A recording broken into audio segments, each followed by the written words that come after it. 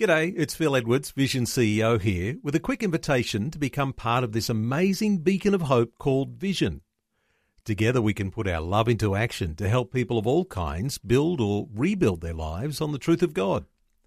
Please consider the part you can play during our upcoming Visionathon appeal, remembering that it's your support that makes Vision possible, including this podcast. Audio on demand from Vision Christian Media. A thought about worry from Dr. Michael Youssef as he begins this episode of Leading the Way. All of us are worrywarts in one way or the other. The question is, what do you do with that worry? What do you do with that anxiety?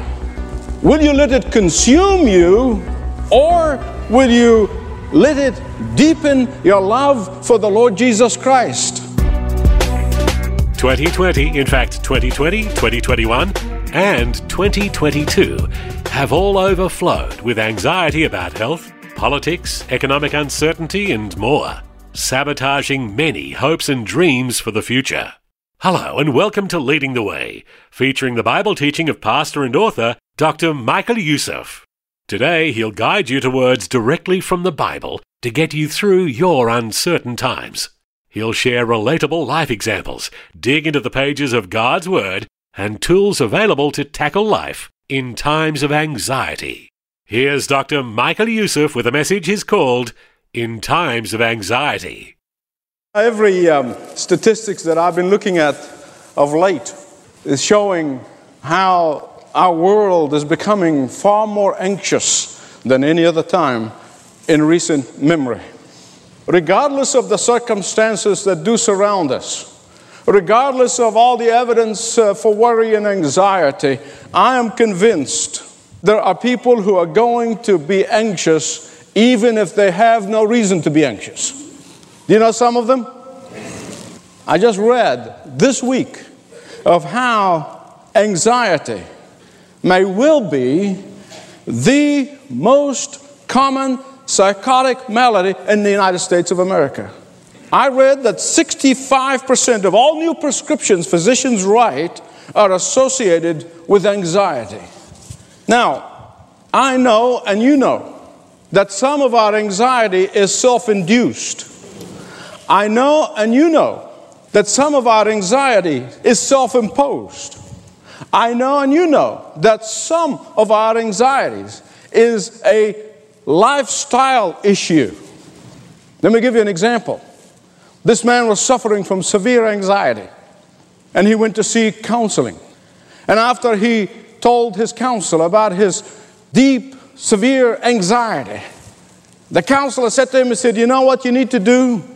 You need to get on a plane and go far away to an exotic place, and there sit on the beach, enjoy the sunshine, and relax, and forget about your troubles. Well, the man said, that won't work. He said, why? He said, I just got back from Hawaii. He said, okay, go out and buy yourself a very expensive, luxurious car and drive into the countryside and watch the sunset and enjoy yourself and relax. He said, that won't work either. He said, why? He said, I drive a $150,000 Mercedes. The guy said, finally, he said, look, go out and buy a luxury home and just sit and enjoy yourself. And the guy said, that won't work either. He said, why? He said, well, I live in $1 million home. He said, now let me think about this. You just got back from Hawaii. You drive a $150,000 Mercedes. You live in $1 million home. Well, what are you anxious about? He said, I make only $100 a week. Well, I told you, some of our anxieties are self-imposed. The truth is that all of us are worrywarts in one way or the other. I think all of us worry about something. The question is, what do you do with that anxiety? What do you do with that worry? Will you let it consume you, or will you let it deepen your love for the Lord Jesus Christ? Will you try to tranquilize it? Will you try to sedate it? Will you try to drunk it? Will you try to deny it? Or will you use it as a stepping stone to elevate you into deeper love for Jesus Christ? Now, there are only two choices to deal with anxiety. You either let it destroy you or let it deepen your love for Jesus. And you know, that is why the Bible exhorts us so many times, don't be anxious, don't be anxious, don't be anxious. And I'm not going to go through these verses. But every time the Bible says, don't be anxious, immediately it goes on to say something else. Don't be anxious, but rather cast your anxiety upon the Lord. Don't be anxious, but rather give thanks and praise and adoration to the Lord for all the great things He's done for you. Don't be anxious, but rather remember that He cares for you. Always. Whenever the Bible said, don't be anxious, it tells you what to do with your anxiety. Because the truth is, we all have different reasons for anxiety. We all have different reasons. Someone may not be anxious about money, and another person may be anxious about illness. The person who may not be anxious about his illness or her illness may be worried about their children. Those who may not be worried about their children, they may be anxious about their health. And the varieties of reasons that people become anxious about. We get anxious for different reasons. In fact, I heard about two mothers of two teenage girls were talking to each other, and one said, I am worried sick with anxiety because my daughter never tells me anything. The other mother said, I am so worried sick with anxiety because my daughter tells me everything. So we all have different reasons for anxiety.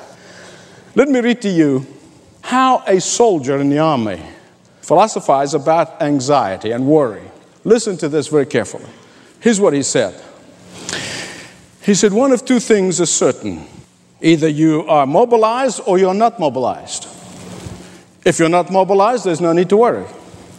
If you are mobilized, one of two things is certain. Either you're behind the lines or you are at the front. If you are behind the lines, there's no need to worry. If you are in the front, one of two things is certain. Either you are resting in a safe place or you are exposed to danger. If you're resting in a safe place, there's no need to worry. If you're exposed to danger, one of two things is certain. Either you're wounded or you're not wounded. If you're not wounded, there's no need to worry. If you are wounded, one of two things is certain. Either you're wounded seriously or you're wounded slightly. If you're wounded slightly, there's no need to worry.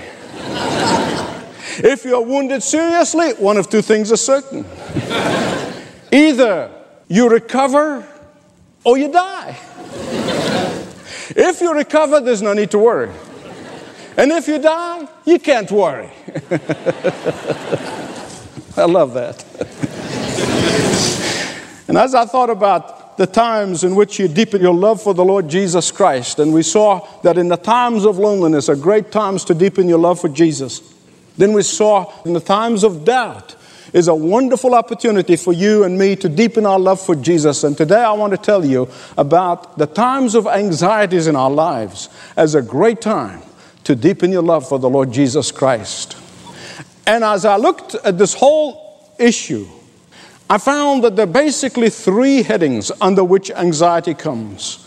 All the other forms of anxiety are a branch from one of those three. Anxiety about the future, anxiety about failure, and anxiety about feebleness. Probably this type of anxiety, the future anxiety, is the type of anxiety that has the most candidates. Anxiety about the future, I suspect, has the largest membership enrollment. I'm convinced of that. And it stretches all the way from being anxious on whether you are in the will of God or not, all the way to things like world peace. And everything is in between. I have sat with people through the years who are rich by any standard of measurement. And literally they sat in my presence are anxious about whether they're going to become destitute and homeless. And that is why worry about the future is irrational. Worry about the future is illogical. Worry about the future is useless. Why? Because you do not know what's going to be coming in the future. And even if you do, most times you have no power to do anything about it anyway. So why be anxious? Someone said anxiety is like rocking chair. It's going nowhere, but it gives you something to do. Well, if you have your Bibles, I want you to turn with me to Philippians chapter 4, verses 11 and 13. No, I'm not going to talk about him saying, don't be anxious. He says that in that passage, but that's not what I'm going to talk about. I'm going to show you the application of Paul's exhortation about not being anxious. Verse 11, 12, and 13. Listen to what the Apostle Paul said to the Philippians. He said, I have learned, in whatever state I'm in, to be contented. I know how to be abased, and I know how to abound. In any and all circumstances, I have learned the secret of facing plenty and hunger, abundance and want. I can do all things in Him who strengthens me. I thought long and hard about those verses afresh and anew. And I said to myself, can I write something like that? Well, I've been in tough times. I've been in situations of hunger and pain. And I said, yeah, I think I can pull it off. I can write something like that if I'm sitting on a Mediterranean sipping iced tea. I could do it. But could I do it in prison? I asked myself the question. Well, I may be able to pull some spiritual muscles if I'm in an American prison with a comfortable bed, color television, air-conditioned library that I can go to. I think I may be able to pull it off. But I'm going to tell you something. Listen carefully. I do not believe for a moment that I could have written those words if I had been sitting in that miserable, cold, dark, wet, damp, mice-infested Roman dungeon. Because that's where Paul was when he wrote these words. You see, it's a lot easier to write like that when you're not suffering. He was in the worst kind of a prison that you can think of. What is Paul saying? Listen carefully. Hear me right on this one. Here's what he's saying. He said, look, I am not worried about the future. Why? Because my future is in God's hand. And I have learned from first-hand experience that in all things, God weaves the strains of my life into making a beautiful tapestry of His purpose. And therefore, I'm not worried about the future. I thought again about this, and I want to come clean with you. And I said, am I worried about the future? Did some self-examination. I always do before I bring you a message. And I said, yeah. Probably my anxiety about the future personally can be summarized in 2 words. Finishing well. Finishing well. Whenever I hear of a preacher falling, whenever I hear of a preacher wandering away from the faith, whenever I hear of a preacher or a ministry has failed because of moral issues or whatever it is, for a moment or two, that's about all as long as I can handle it. For a moment or two, I become anxious. And then immediately, I say, Lord, am I going to finish well? And the Lord immediately takes me to His promises. And I began to claim the promise of God that He who began a good work in me is able to bring it to completion to the glory of Christ Jesus. I begin to focus on how God Himself wants me to finish well, as long as I stand close to Him and walk with Him. And in those moments, my love for Jesus Christ grows in far deeper way. I sense the embrace of God in a way that I cannot describe to you in words. And I believe the same thing for you, my beloved friends. I believe God wants you to take those anxious moments and turn them around into claiming of the promises of God. And that moment, it deepens your love for Jesus Christ. Then there is the anxiety about failure. Let me tell you at the outset, I'm an expert on failure. I really am. I am qualified to write a book on failure, and I will one of these days. I will. I have learned from failure, listen to me, I have learned that you can let anxiety over failure either to paralyze you or to drive you. You can let anxiety over failure either be your teacher or be your undertaker. You can let anxiety about failure either to be a detour or a dead-end street. God has permitted a series of failures in my life. And I believe not only that He may instruct me, in order that He may teach me, in order that He may humble me, I believe that He allowed these series of failures so that I can share my experience with you, that I can testify to the Lord through my failure. When I was completing my high school certificate, and this was sort of the beginning of the school of failure that I entered into. I was about 18 years old. And when I was about to complete my high school certificate, 2 weeks prior to the national examination, and this is a big thing where I come from. It's a big thing. Do you know why? 20% of all who enter the national examination for high school certificate make it to university. The competition is fierce. 20%. 2 weeks prior to the examination, I was struck with typhoid. And therefore, I went to the examination room with a temperature between 103 or 104. I passed the examination, but wasn't good enough to go to university. There are no other options. So I had to repeat what we call here the senior year. I had to go back to school and go to repeat my senior year.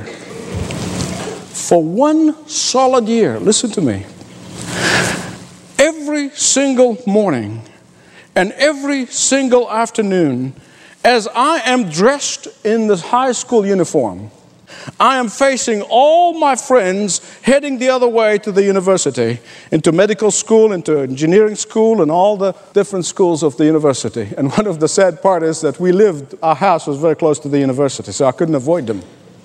And every morning and every afternoon I go by, I say hello to my friends who are going to the university, and I'm going back to high school.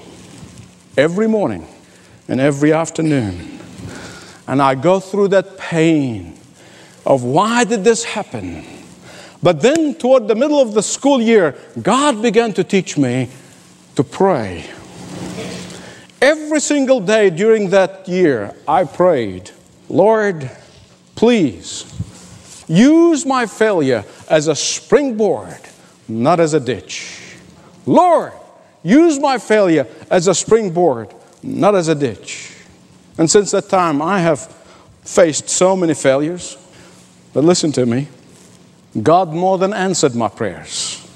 And instead of developing anxiety about failure, I have learned to love the Lord Jesus Christ in the times of anxiety.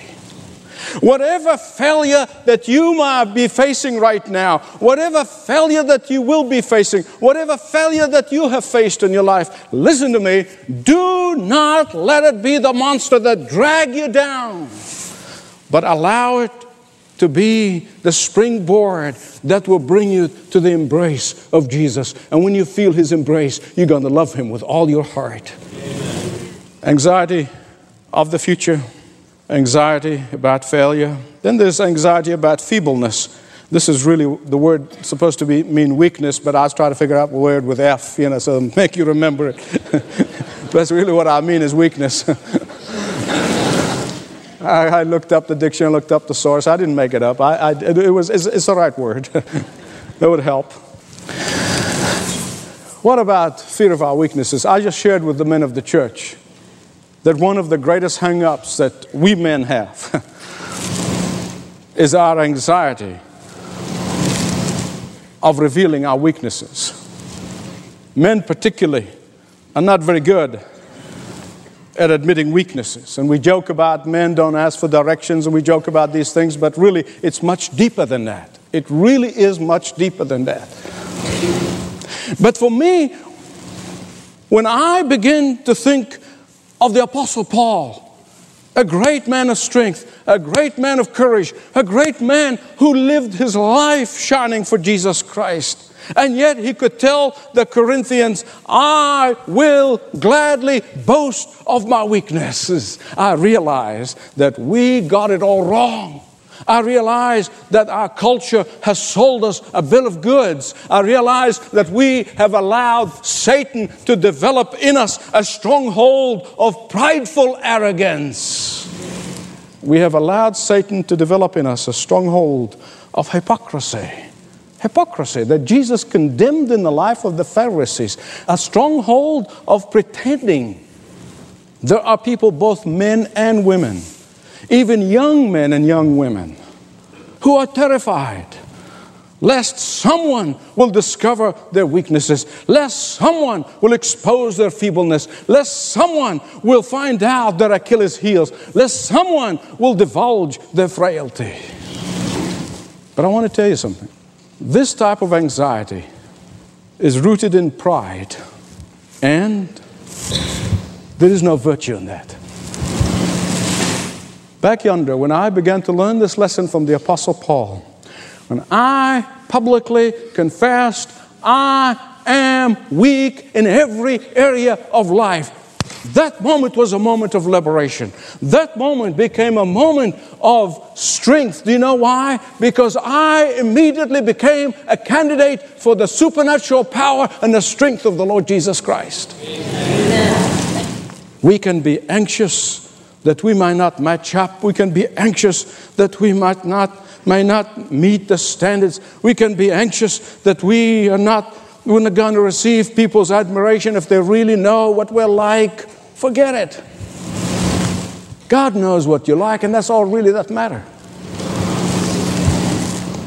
Because the Bible, from cover to cover, tells us that it is only when you confess your weaknesses to the Lord do you become a candidate for God's strength. Hear me right on this one. Anxiety over the revelation of our weaknesses is Satan's way of creating a stronghold over our lives. The only way to sock it to Satan, it's the only way I know to sock it to him, is to say with the Apostle Paul, it is only when I'm weak do I really know the strength of God. It's a rough translation, but you get the meaning. And you can learn from that. And you can use that time of anxiety over weaknesses to be a time in which you deeply appreciate the strength of the Lord and the power of the Lord and the victory of the Lord that He only gives to men and women who confess their weaknesses. And as you come to know the strength of the Lord, you're going to love Him more deeply. As you come to experience His supernatural strength, your love for Him will be cemented. As you come to deepen your love for as you come to depend on the supernatural power of the Lord, your love for Him will know no bounds. As you come to live in His supernatural strength, you will know how to adore Him with all of your heart and love Him with all of your heart. Only when you come to learn the lesson of John the Baptist and saying that He must increase and I must decrease, and without fear will you understand and receive and experience the supernatural power of God that He wants you to have.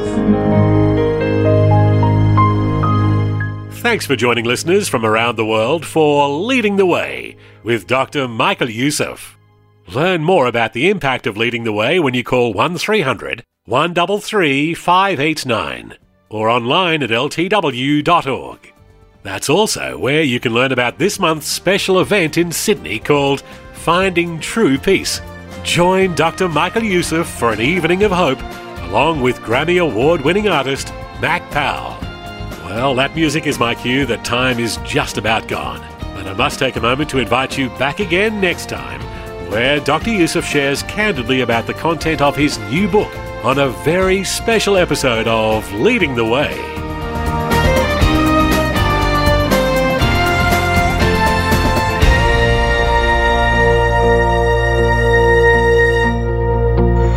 Traveling the globe to share the life-giving truth of Jesus to a world in desperation. There can be no freedom from fear and anxiety and worry apart from Jesus, who is the truth. On the evening of November 26th, Dr. Michael Youssef shares in person at the International Convention Centre in Sydney, Australia. For details, visit ltw.org/events. Thanks for taking time to listen to this audio on demand from Vision Christian Media. To find out more about us, go to vision.org.au.